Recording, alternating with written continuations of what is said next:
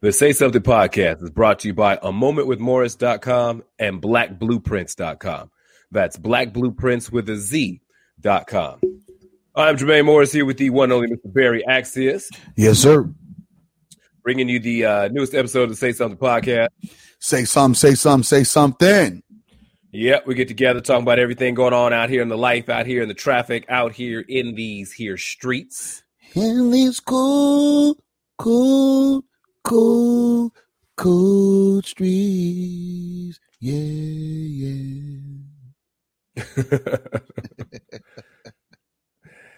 Just in time for the holidays. Yes, sir. Come on, man. Let's get excited, brother. I know you've been working OT. Let's get it.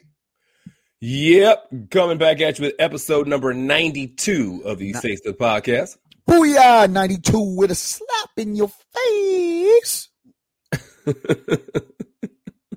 I'm excited to see you, dog. I'm just happy. I appreciate it. It's good to see you too. I know it's these COVID streets a little harder to get together, and life has made it a little more difficult at times. But it's good to get together and converse about what's happening, what's going on out here, and all that. Yes, sir. So it's always like to highlight a particular individual doing something for the culture, doing something for the community, whether they be past or present, or in this case, making moves for the future. This particular individual, coming out, contemporary, she's coming out of Plano, Texas, and in a very short period of time has already started to make her mark as what she wants to represent, as how she wants to be seen, like the mark that she wants to leave on the world. That representation of young Black women is important. Being linked and tied to social issues is necessary. Using whatever platform that you're given, whether it be big or small, to speak life and positivity, but also to address the real world issues that are happening is something that she has kind of made her focus and in her direction. She's already at this point, in, like I said, a very short period of time, she's already, guest spotted in multiple TV shows. She's co-stars on a hit show already. She's already been nominated for Screen Actors Guild Award, as well as the BET Award, winner of a Young Artist Award, and a 9-time NAACP Award winner. Starred in a movie in 2019, which she also executive produced, all at the age of 14. She was just inducted into the Guinness Book of World Records for the youngest Hollywood executive producer on a major studio production, now at the age of 16. 16 years old right now. She was already put on Time's 100 Next list.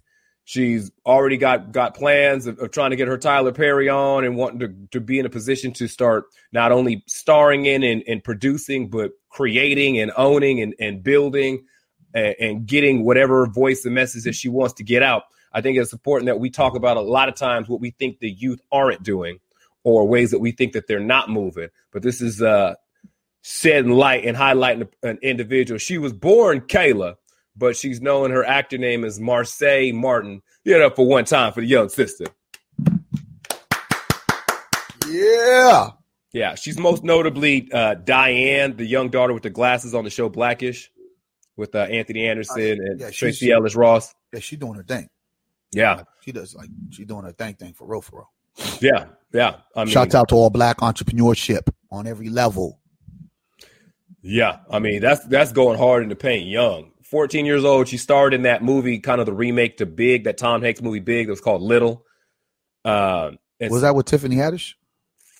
Didn't she do a movie with Tiffany Haddish? No? I think Tiffany Haddish might have been in it. I know. Issa Rae was in that. Yeah. Okay. I have a story about Tiffany Haddish. Not now, but sometime down the line when we get more popular.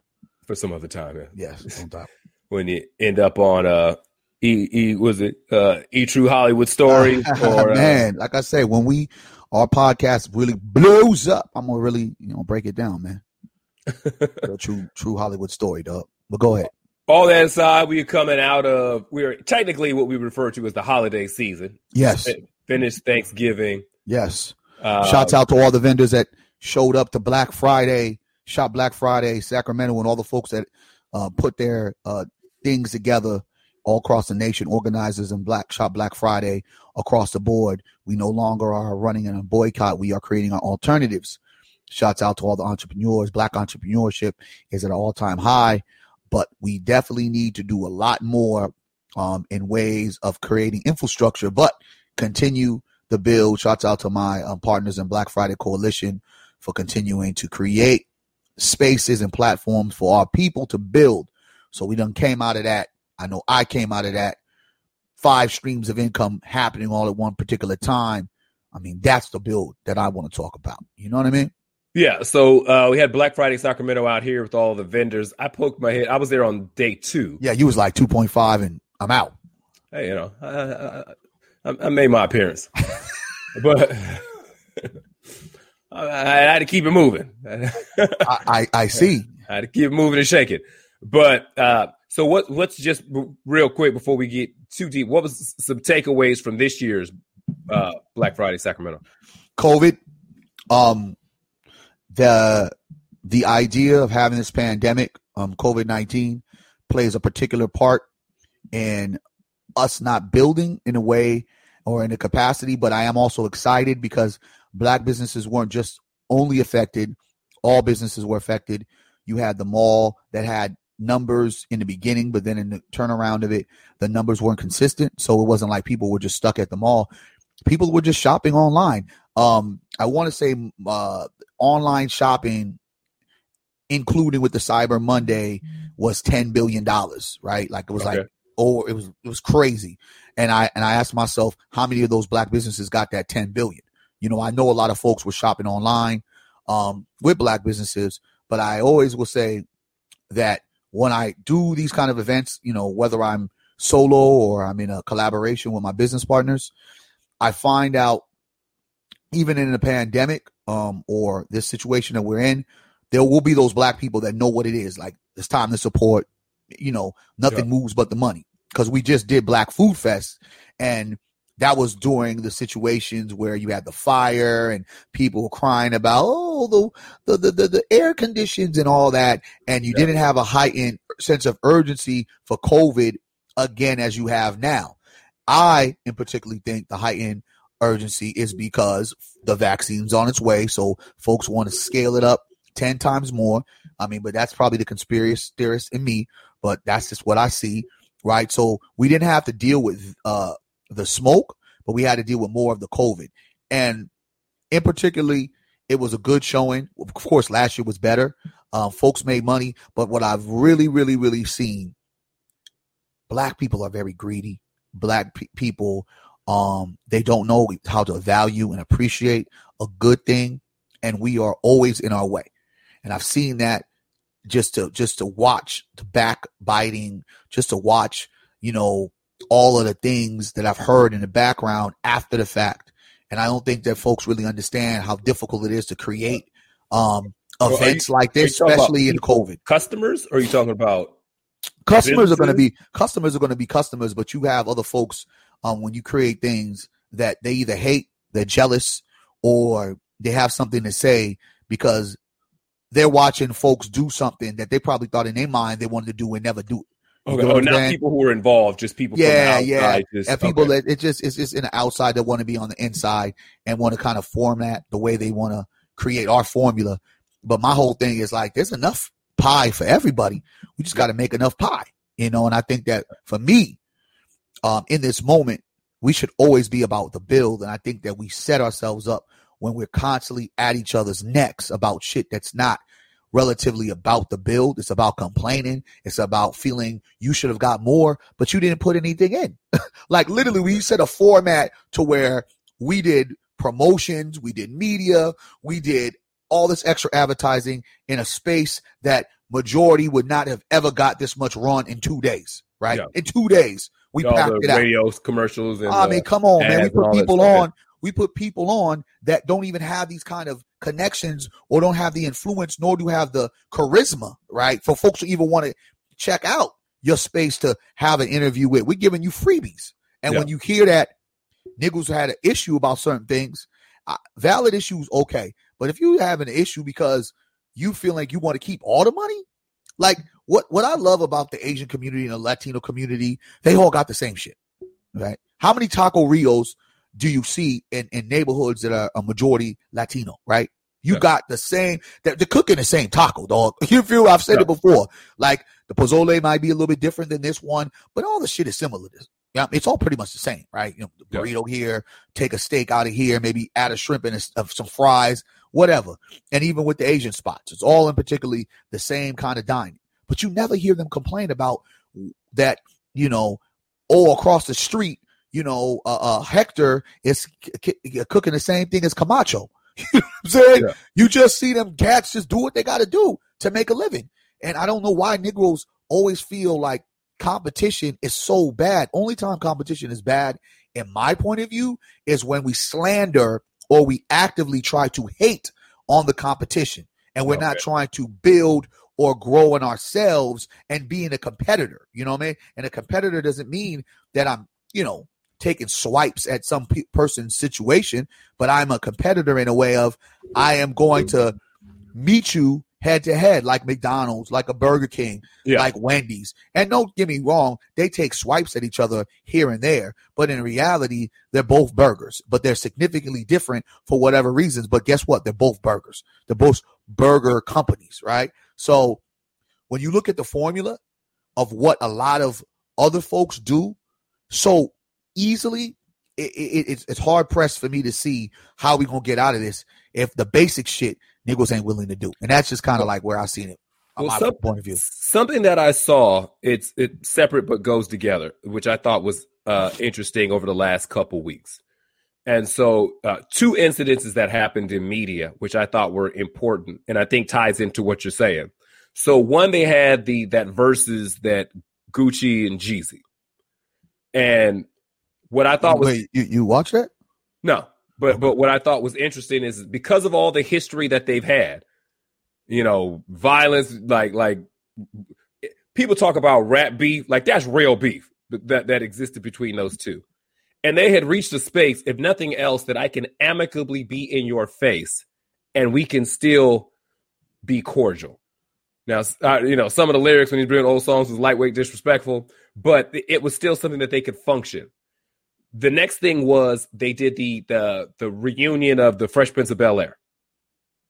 And there's been a 3-decade feud between Janet Hubert and Will Smith, you know, where she just kind of attested that he ruined her career after you know, getting her off that show, and the labels that he put on her and how mean and aggressive he was to just destroy her, just ruin her family, her livelihood, all that. And they had reached a point of reconciliation to where, you know, he spoke kind words to her. She's now kind of circulating around her name and starting to, like, I wouldn't be surprised if she's working in 2021. Like, he done lifted that negative veil off of her to get her working. And Will Smith should be giving her a check. Huh? Will Smith should be giving her a check. I'm sure she's probably going to end up, if not in one of his Get movies. the apology, run that check of all the money that you did not allow me to make because Big Will Smith labeled me. Let's run the check. How about that? But what I liked to see what came out of both those instances, and something that I think is not present in what you're talking about, is to at least a degree forgiveness and understanding. That you can have an issue that you cost me a bunch of money. You cost me my livelihood. One case between those two, you almost tried to take my life, you know, and there's a place to where you're no longer stuck where you were with that problem. And you talk about, well, what about the build? I don't think you can build with somebody who can't practice empathy or forgiveness. I don't think that there's room to build, because as soon as something's not perfect, that becomes the first little space in the bricks that you're trying to build with. You know, that we don't, there's not a degree of, if somebody had an issue with the way that Black Friday was run, this is still going to be their issue in Black Friday Sacramento 2021. You know what I mean? Like when it comes around again, it's going to be, oh no, man, Barry was such and such and whatever, such and such. Like, that's what I mean. I think that's where a big issue of the lack of being able to build.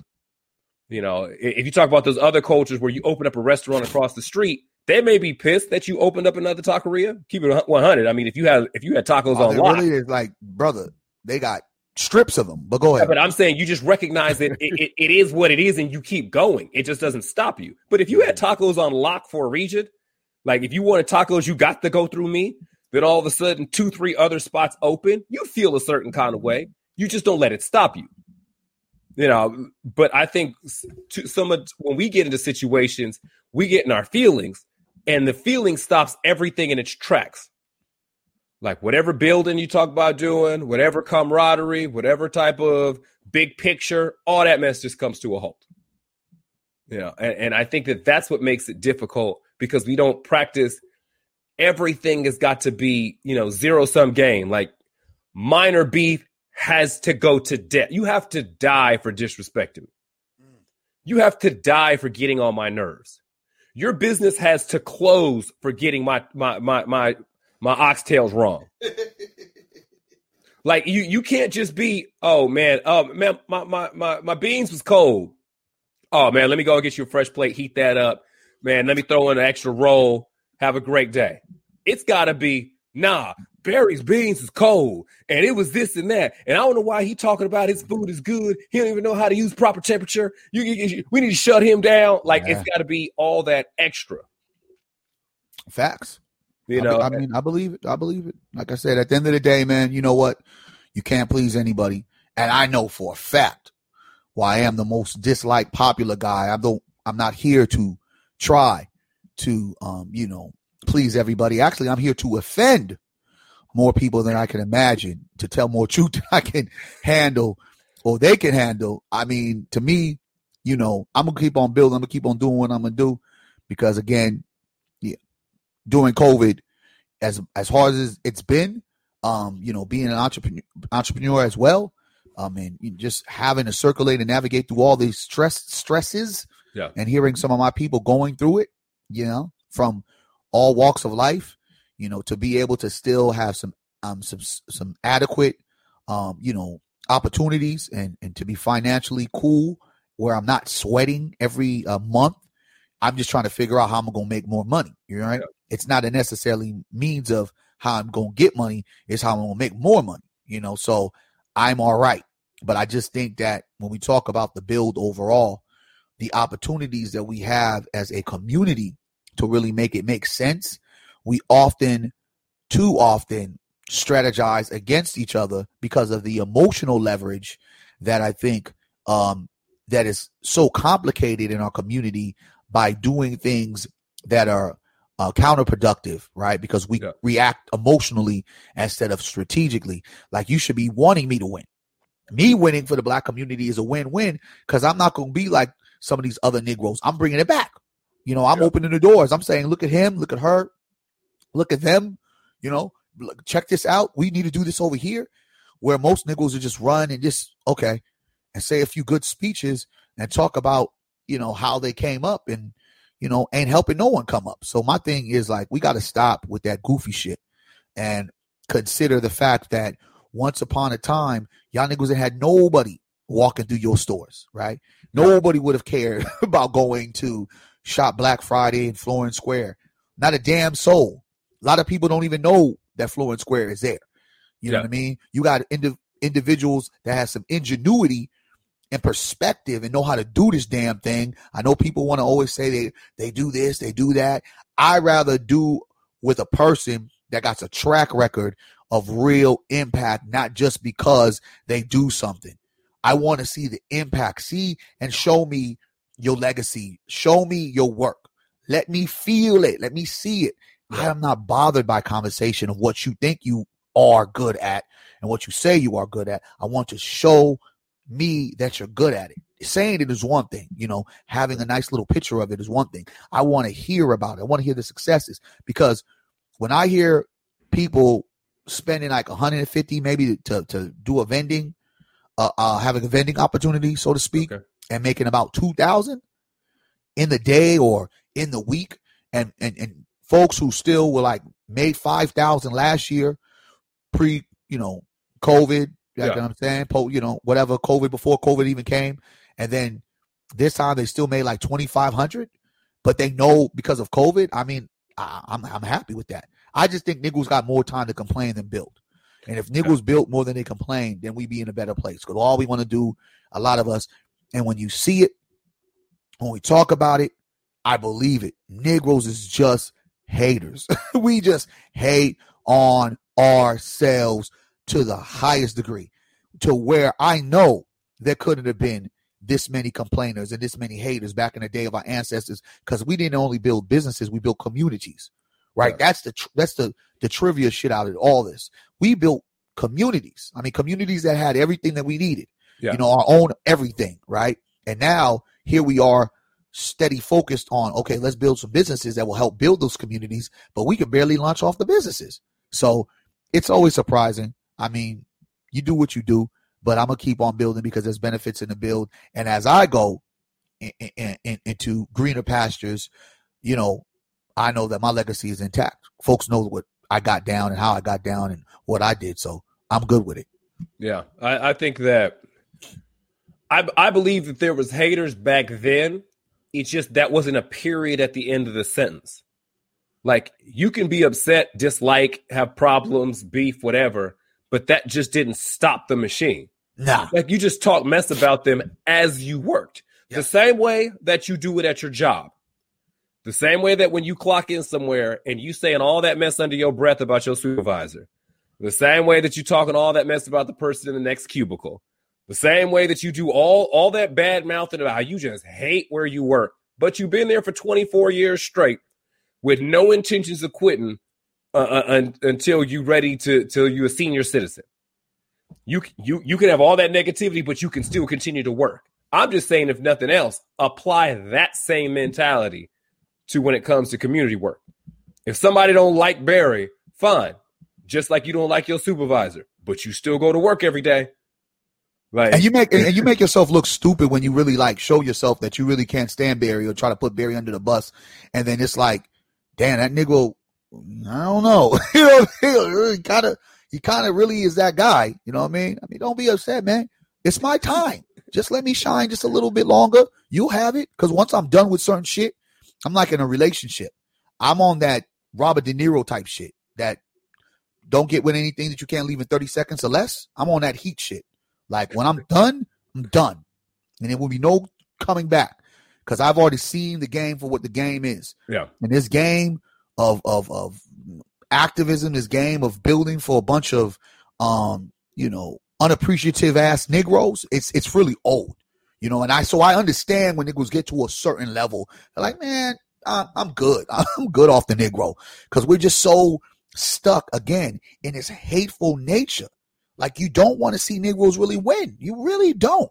And even when the Negroes is winning, I think that there's too many people trying to wait for the Negroes' big fall. It's almost like you're waiting for his or she's downfall. And that shit's crazy to me.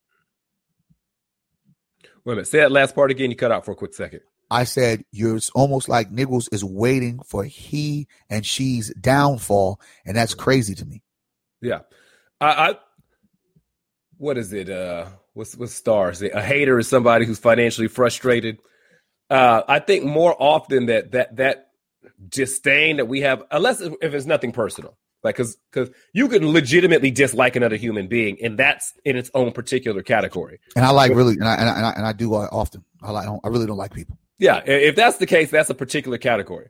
But if you're somebody who just, when you see somebody winning, man, he got that brand new car. Man, that thing's horrible on gas. Yeah. He moved into that brand new house. Yeah, that nigga got his mama to sign. Yeah. Like his mama on the lease or some shit. Yeah, if you're one of those individuals, usually it has nothing to do with the person you're talking about. It's just a direct correlation to how you feel about yourself. Yeah. Well, I don't like people because they're fraudulent. They're liars. They're full of shit. Well, I'm referring to those examples. I'm not. I love niggas that, hey, if you getting it. But if there's a lot of niggas I just can't like. You're full of shit, dog. You a silly ass nigga, man. Come on. Well, that's why I look at the significance, like I said, of those two examples of either a forgiveness completely to where we can actually establish a relationship and be cool, or at least a cordial acquaintanceship where we can both coexist. Like, we don't ever have to be cool. We don't ever have to hang out. We don't have to try to work together, but we can both coexist without the BS.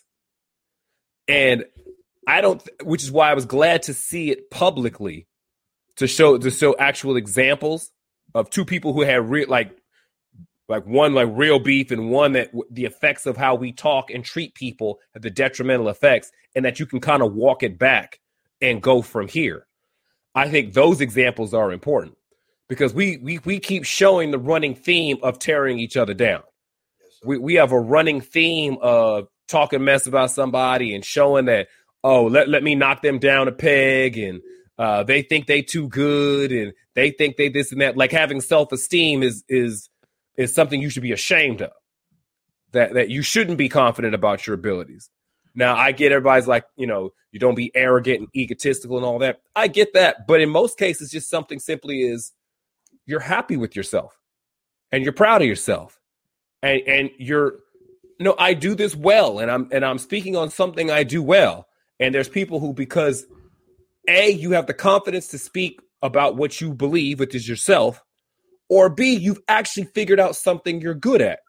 Man. And if they don't know what they're good at, two people start the race at the same time. You both laced up your shoes, the gun went off, and you go. Now, y'all are neck and neck for the first quarter of the race.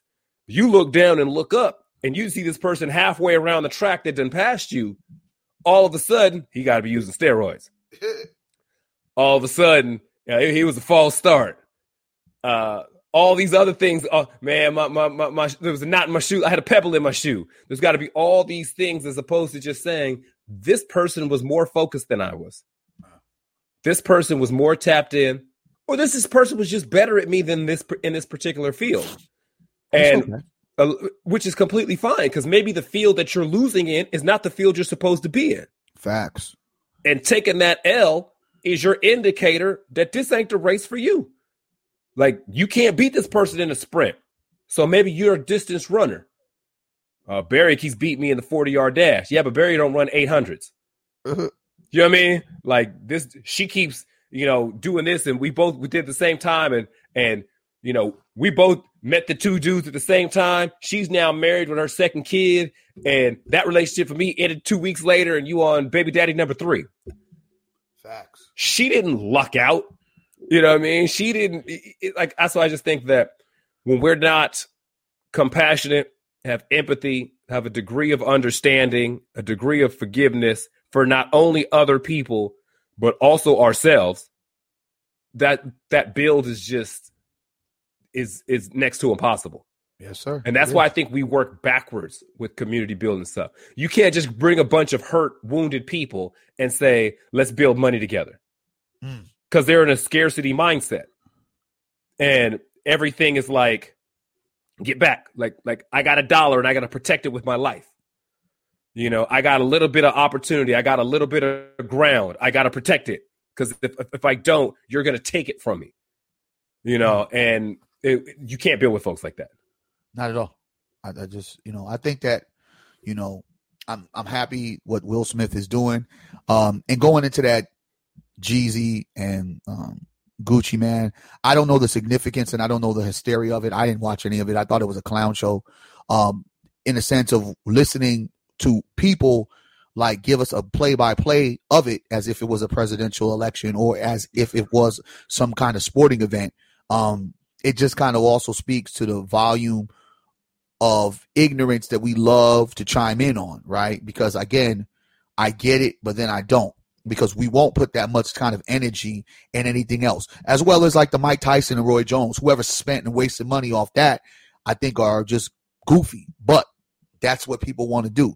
But when you don't turn around and use that same energy on us building platforms that is designed to help just the common folks win, that's when I have a problem with it. And then when you want to shoot down some of the common folks and criticize some of the common folks, but you never, ever, ever, ever speak and kind of, pinpoint some of the blames of where our outcomes are with some of the people that have access and just continue to evolve us around ignorance and stupidity, I have an issue with that. You know what I mean? So my thing is, I'm hoping that Will gives her a bag, but I'm also hoping that, she finds her truth in the idea after so many years. Will finally apologize.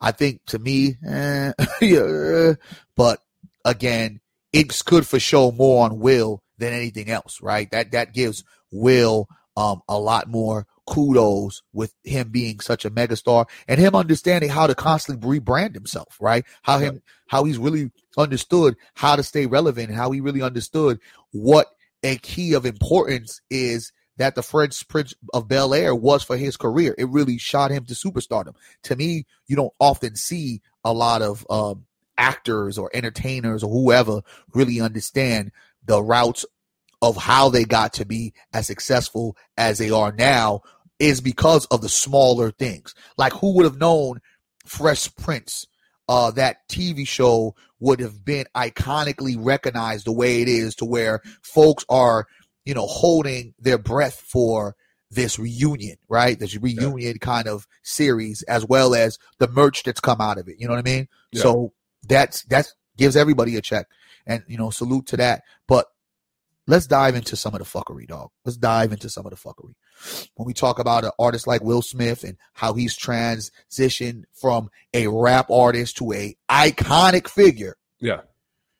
I have to say, brother, when I go and look at the Gucci Mans and I go and look at the Jeezys, and they even have graduated somewhat from a little bit of the fuckery. They're still around the fuckery, but a little bit of the fuckery, and have become, elder statesmen. I would love to challenge some of these elder statesmen of hip hop, rappers, to sit there and talk to our young life, because we have lost more rappers probably within the last 2 years. And 2020 has been astronomical. And maybe it's because hip hop has become more of a go-to kind of what I don't even want to call it a job, but an occupation, right? Where you have a lot more art, you have a lot more people saying, I'm going to be a rapper. So time and fashion, when I've heard of deaths that happen with rappers in regional areas, like there was one of my favorite artists from RBL Posse. For those who San Francisco know about RBL Posse, his name was Mr. C. He got tragically shot. A rapper by the name of Seagram from Oakland, who was signed to rap a lot. More regional rappers. When I was in the Bay Area, you heard about them, boom. And then other folks probably had those regional artists. Yeah. It seems because the world has got a little bit bigger because of the internet, you have these more local regional rappers who may have internet popularity more or less than not really have national popularity. No. It has been a killing spree to where you have your big artists and then you have your like regional artists that are pretty big in the internet worlds and those kind of circles, where it's just been a hit on rappers. And not only a hit on rappers, it's also been the indictment on rappers. So not only are rappers dying, you have rappers being indicted with numerous things, with its the gang injunctions, where it's racketeering charges, where rappers are getting caught up in these EDD scams and so on and so forth, drug dealing. And you have a guy by the name of Casanova from Brooklyn. You got a guy by the name of G Herb from Chicago. These two young up-and-coming artists. Matter of fact, G Herb was just put on. He was on the top under 30 for Forbes magazine with hip-hop artists, I guess, really doing a thing. But to hear that he's got indicted by the feds for just all kind of different scams and creating this lavish lifestyle that might not have been as lavish as we thought it was from the record sales. And of course, Casanova 2 times, who used to, he was locked up before, and this real kind of guerrilla gangster, bravado, his crew gets hit with all kind of racketeering charges, similar to how 6ix9ine and his crew got hit, similar to how Bobby Shmurda and his crew got hit, similar to how AR-Ab and his crew got hit in Philly. These rappers, and listen to Uncle B right now, these rappers are promoting so much death culture that not only are guys like King Von dying at an early age because of their gangster lyrics, and Mo 03 dying at an early age because of their gangster lyrics. These rappers are now catching case to case. And I don't know. And then there was other rappers that got killed this week a rapper by the name of Paid Will in Detroit, a rapper in San Francisco by Little Yeast, Little Yes, or I don't know, something like that. I don't want to say Little Yeast, but he's a, again, we wouldn't even know him if it wasn't for the internet. But these artists are getting killed. And one other particular artist who was connected to Fetty Wap, literally, bro, I watched his execution live, and it was one of the most sickest things. And this shit is getting spun around the internet, where he literally was walking to his car was parked in the middle of the street, had no idea it was coming, and they ran up on him. Them young boys, pulled his melon out, and he then flipped on the floor like a beach whale. And he, like before, when we were coming up, Tupac and Biggie, those deaths meant something. In 96, Pac, in 97, Biggie, and the industry as a whole, I believe, said to themselves, this is bad for business. Yeah. Where in the reverse, in the age of the video beef, and in the age of 50 cents, this is not to blame him, but the notoriety started happening when Tupac came out and was like, I got shot 5 times, blah, blah, real ends don't die. And it was like, yeah, wow, Pac is invincible. And then you got Snoop Dogg beating a murder charge. Like, whoa, Snoop Dogg beat a murder charge. And of course, there was a little few things here and there that some of these artists started to brag about. Yeah. When 50 Cent came, he shot that whole thing out the water, where not only did he create an atmosphere that getting shot, surviving, and then beefing with those who allegedly were involved with it and destroying their career, creating beef into real marketable dollars. And it really made sense. Kind of took it a turn to the worst on where we with Pac and Biggie were like, y'all, bad for business. He found the formula that made it good for business. And it seems like this has become a current trend. Yeah. Now that the world is so big with the internet, we're seeing more and more beefs play out locally, nationally, and really having dead end circumstances. By the mean of dead end circumstances, rappers are really dying with street connection, street ties, and beefs. This is no longer rappers having security and making sure that, yeah, there might be some confrontations here and there, but there's too many artists that are still too connected to the streets. If you're not getting killed, you're getting indicted. And this has become hip hop. Yeah, so I think something that I separate personally. So they talk about all the time, like if you go to predominantly black areas and you say, well, why do all these black guys always play basketball as opposed to certain sports? And the major reason why, it's not because necessarily we just have an affinity for basketball. When we play soccer, we're great in soccer. When we play water polo, we're great in water polo. You'll find a lot of areas that predominantly where we play basketball is because it's cheap and it's accessible. All you need is a ball. That's it. A lot of other sports are way expensive, like for the equipment and all that. And so there's a lot of people, there are basketball players and there's people who play basketball. Like basketball players are them dudes who do the AAU tournaments. They play all summer long. They eat, sleep, and breathe basketball. That's what they do. Rap to me is why like people choose rap. It's like they choose basketball. It's easily accessible and it's cheap to do. And I think that there's a difference between rappers and people who rap.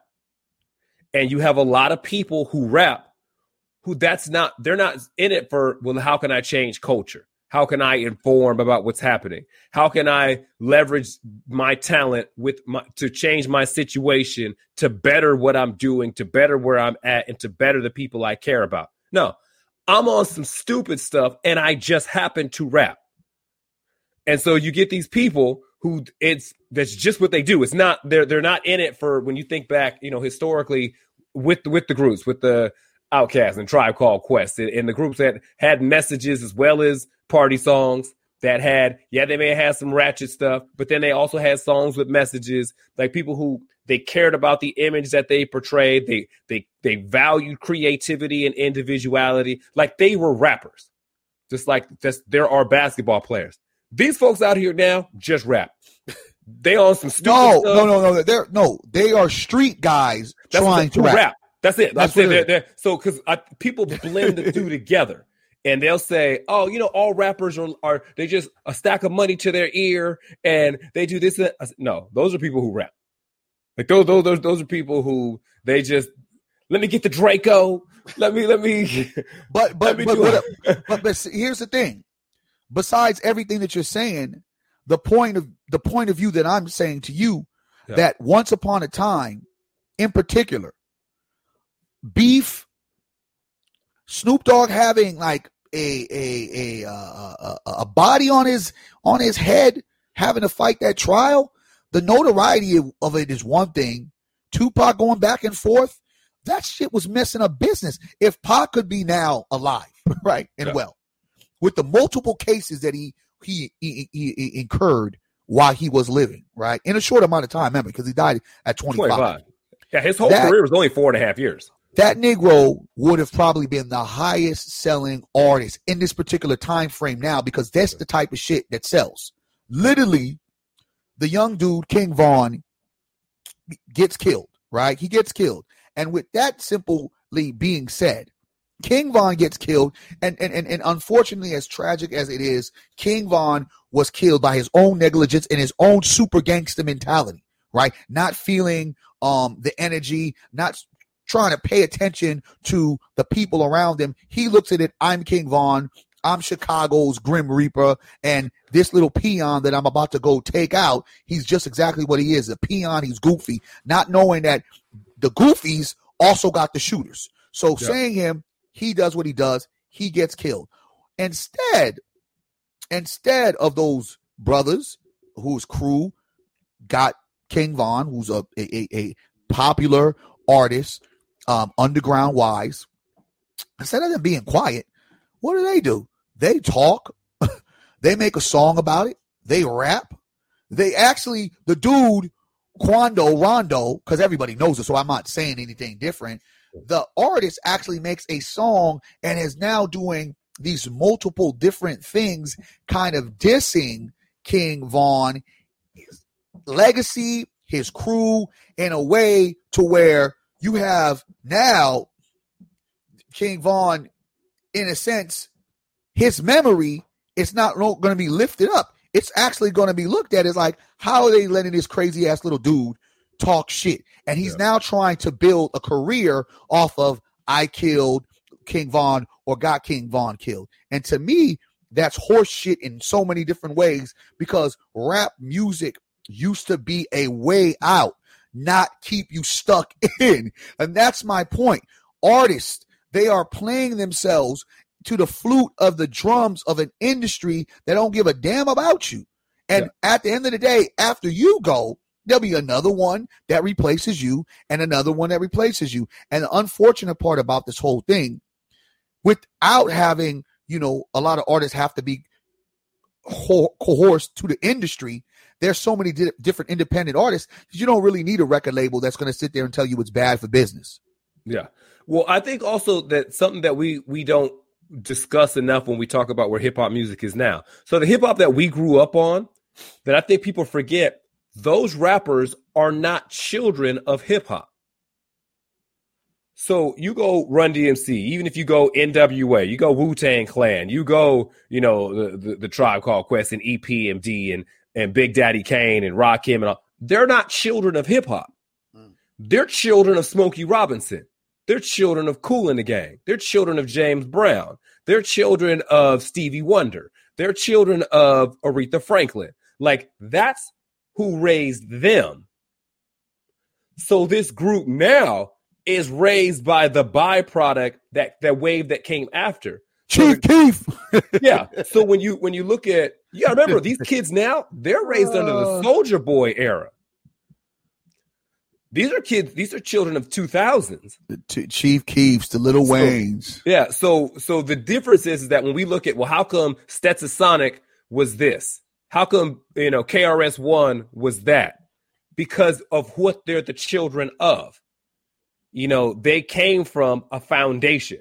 Even if maybe their childhood or their family structure wasn't perfect, what the environment was and what they were birthed out of was a completely different set of rules, with a completely different agenda, with a completely different mentality. Facts. These kids now in 2020, These are Kanye babies. I think the Kanye babies ain't shooting nobody. I take Chief Keef and the things of that nature. These are the Pill Popper babies of Mac Dre and shit like that, man. So just Kanye briefly. I'm talking about the emotional explosions, the erratic behavior, break the it lack down. of accountability. There you go. So they may not be gotta break it down. You can't. You they gotta may break not it be down. pulling the trigger. But so you take a Kanye baby with those traits. You take a Wayne baby with the lean and all that. Then the Mac Dre baby with the pill popping. And mix it with a Chief Keef baby who's a trigger man. But then you mix it with a Soulja Boy baby who's all about lying and fronting. So this is who these kids, this is who they're the children of. Listen, they don't want to hear that breakdown, dog. They don't want to hear it. That's who they're the children of. The truth needs to be told on this podcast, man. Say something, man. We're trying to save our hip hop and our young people, man. These are the children. My favorite rapper is Ice Cube. He's always been my favorite rapper. But Ice Cube came from a two-parent household with a daddy who's still in his life today. That's crazy. You would You never know what I'm saying? Like you would never know. But so he could work a certain way with stuff that he put out, but he actually came from something. You know, like he came from a foundation of rules and structure, and you know what I mean. Like you take, but that was also a stage of where presenting, right, to be a street soldier in a sense of here are me being a prophet or a not a conductor of the madness, but a overseer watching it, right? So I'm giving you the tales, right? From a narrative standpoint, not subjecting myself from, I'm actually doing it. Yeah. It was okay. Now, there's no. If y'all going to talk about it, you better live it and be about it. That becomes a bigger problem. Which is why I said that's that difference. Because those older groups that Scarface and the Ghetto Boys, and you find dudes, Jay Prince and all, they was doing their stuff in the streets. But the fact is that there was a big picture. Yeah, I'm talking about Jay Prince, but Jay Prince has always been. Yeah. So I mean, but it's like Suge. There's some folks. Well, a smarter version of Suge. Yeah, so way smarter. Yeah, so if you take those guys, like I said, when we always talk about hip hop that we grew up on, MC Lyte and all them, you're talking about. Like I said, they came out of blues, they came out of R&B, they came out of soul, they came out of music with messages, they came out of. You know what I mean? Like a message for the struggle that wasn't diluted with destruction. These messages now are messages of destruction. Clearly, these messages ain't uplifting. These messages ain't of empowerment. This message is of kill my brother.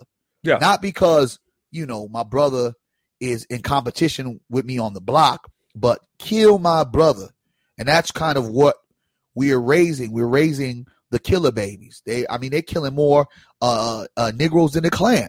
You know what I mean? It's like, well, there's a big component that goes, and why I separate those two generations is because there was a real breakdown of black families and structure after 1970. So you take a lot of those rappers that we grew up on, a lot of those rappers have daddies. And that's a very big component. When you have both parents and you have balance and you have different insight, there's no balance now. NWA could put out, the most shoot 'em up music, but they also put out Express Yourself. Ice Cube could put out Kill It Will, but he could also put out It Was a Good Day. You know what I'm saying? Like, Pac could put out, That's Why I F'd Joe, the first song. But then he could also put out Brenda's Got a Baby. You know what I mean? Like there was multi-layered, multifaceted, but these kids now are not balanced. Shoot them, kill them, Negro. Shoot them, kill them. Kill them, pop it up. Yeah. Pop them up, kill them up. Kill them. Shoot you in the chest, I'll wet you. Kill you back on murder. Yeah. That's what it is.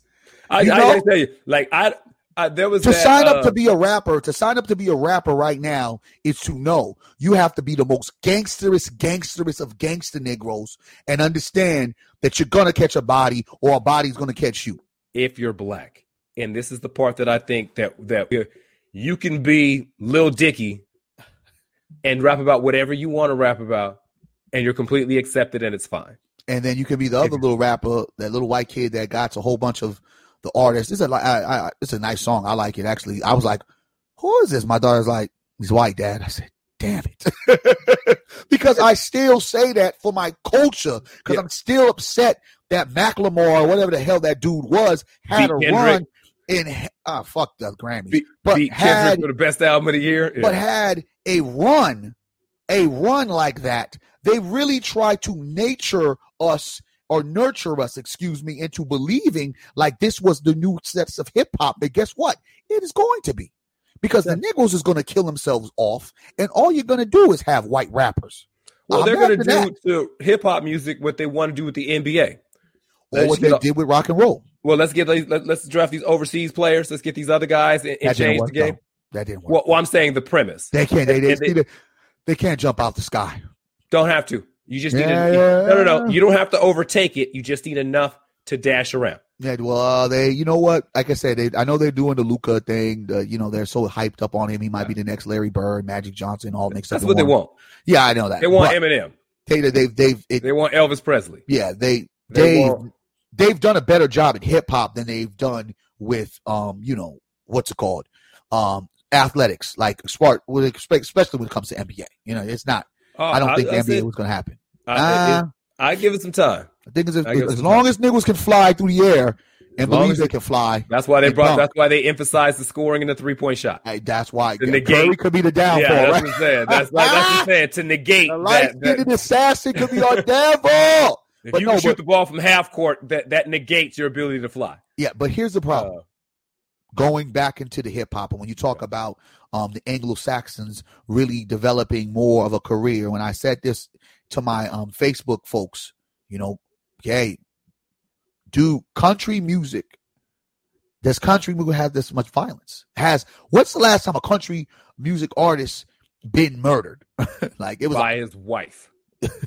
I think there was a guy who was. I think it was his wife or his ex-wife, something like that. You know what I mean? But yeah, you're not saying that these country artists don't have no beef. Yeah, George Strait wasn't rolling up on Garth Brooks, waiting for him after the concert. I mean, Johnny Cash probably might be the most gangsterous country music dude aside to Willie Nelson. Yeah. And they were able to coexist where we were able to see two of our legends get murdered. And then the simple fact in the love of Nipsey Hussle and his great legendary young career, and not legendary as just an artist, because I think he became legendary because we got to see what he was planning, right? Yeah. What he was really planning. That's what created the legendary status of him, because it was the plans that he had, the things that he was working out that nobody was watching and seeing. Yeah. To look at that and see that they have not even stopped one bit or second to slow down in his untimely death, in his untimely demise. Negroes have just killed aimlessly, recklessly, without forgiving. And this is not saying that the Negroes that are getting killed are not to blame for some of the things that they might have had coming to them. Some of them have participated in. But you used to know that hip-hop used to be a place where this was our getaway, not our entrapment. This has now become entrapment. This has now become, how can I be as gangster, or how can I be as prolific as this mega alpha super Negro that's untouchable on the internet, right? Who no one can test and nobody can flex on, and my crew is cock diesel. How can we elevate, right, to be the status where it's going to get us likes, follows, shares, and we really become, not by the standards of what you say mainstream media, but by the media that is more directly and connected to our young people, that are going to really just submerge in the fuckery. But it also does one thing. It continues the fuckery for some of our older cats who can't let this shit go, who don't know how to transfer and show the young bulls. I blame hip-hop artists, the older ones, a lot for what we're dealing with right now, because they can say a lot of shit. Like T.I. always seems like he's putting his foot in his mouth. When King Von got killed, he said all this weird shit. And, of course, he retracted his statements. But it's like, you know why a lot of these young niggas is doing what the fuck they do? Because y'all niggas didn't give them opportunity. And I understand about opportunity, because as I was coming up, and I was climbing up to the to rankings of what I'm doing in my life, OGs wasn't giving me opportunity. And so when you don't get opportunities, like think about hip hop for a second, right? You have all of these made rappers, and they're still trying to rap. Like, well, don't get me wrong. I like a Jay-Z verse here and there, and a Jay-Z album we cool, but I want to hear about you and see your understudies. I like Fabulous. That's one of my favorite rappers. But Fabulous, who you got under you? You know what I'm saying? Like T.I., all right, cool. You came out with an album. But can we hear about all the other artists that you will come and help raise and bring to the platform, to the forefront? Hell yeah. You know about, not no white girl that you try to help take over hip hop due to the simple fact that you probably had to give a favor to a favor because they helped you get out of prison. But that's another conversation to talk about. But when you look at hip hop and you look at it being what it is, you don't have the emergence of super talents coming from the so-called super talent that we had in the past. You're not seeing Jadakiss pass the baton and say, yo, this is my young bull. Because I used to see it when artists used to create their labels, right? So Jay-Z creates his label, and now he's bringing in Beanie Siegel. Now he's saying, yo, here's Memphis Bleak. Now, and then now they're going, here's Memphis Bleak and Beanie Siegel. Well, here's my guys, right? So it could create a business transaction, right? In a sense of, I'm going to create this legacy under Rockefeller. So when I'm done, we got the next wave coming. They don't have it like that. So when you don't have things like that, that's creating that passing of the torch. And those young bulls got to go get it on their own, and they get it on their own and they find a formula. Boop. Here comes the Soulja Boy, the first little Negro to really utilize internet, YouTube, to where it created a sensation. Like, whoa, what the hell is this? This is something new. As corny as it was, this dude broke something that other folks were perplexed to try to really tap into because they was stuck on their old ways. He created a different genre. And so when that idea, for me, watching the elder statesmen not having a real hold on what's happening now in hip hop, no accountability, because they have not helped groom the next big artist. They have not mentored the next big artist. This is what creates what we have right now, is the destruction of our music on so many different levels. Yeah, this is definitely a subject that we can touch on later and get a little bit deeper, because I think it carries over not into just hip hop, just so much when it pertains to our community. These are things that we have to make sure that we address, that we touch on, that we speak on. It's more than just, hating from the peanut gallery or shaking our fists on the front lawn about the stuff that we don't like seeing, but getting actively involved, getting engaged, and definitely saying something about it. For more riveting conversation like this, where can folks find you online, sir? Everything Barry Access, man. Everything Barry Access. And of course, Black Blueprints with a Z.com on IG and on Facebook. But everything Barry Access, Twitter, Facebook, and IG. Yep. I'm Jermaine Morris on Facebook. Every other social media platform is at J Morris CEO. It's been the Say Something podcast. Say Something with Jermaine Morris and Barry Axius. Yes. Yep. And until next show, we will holler at you later. Don't kill no more rappers.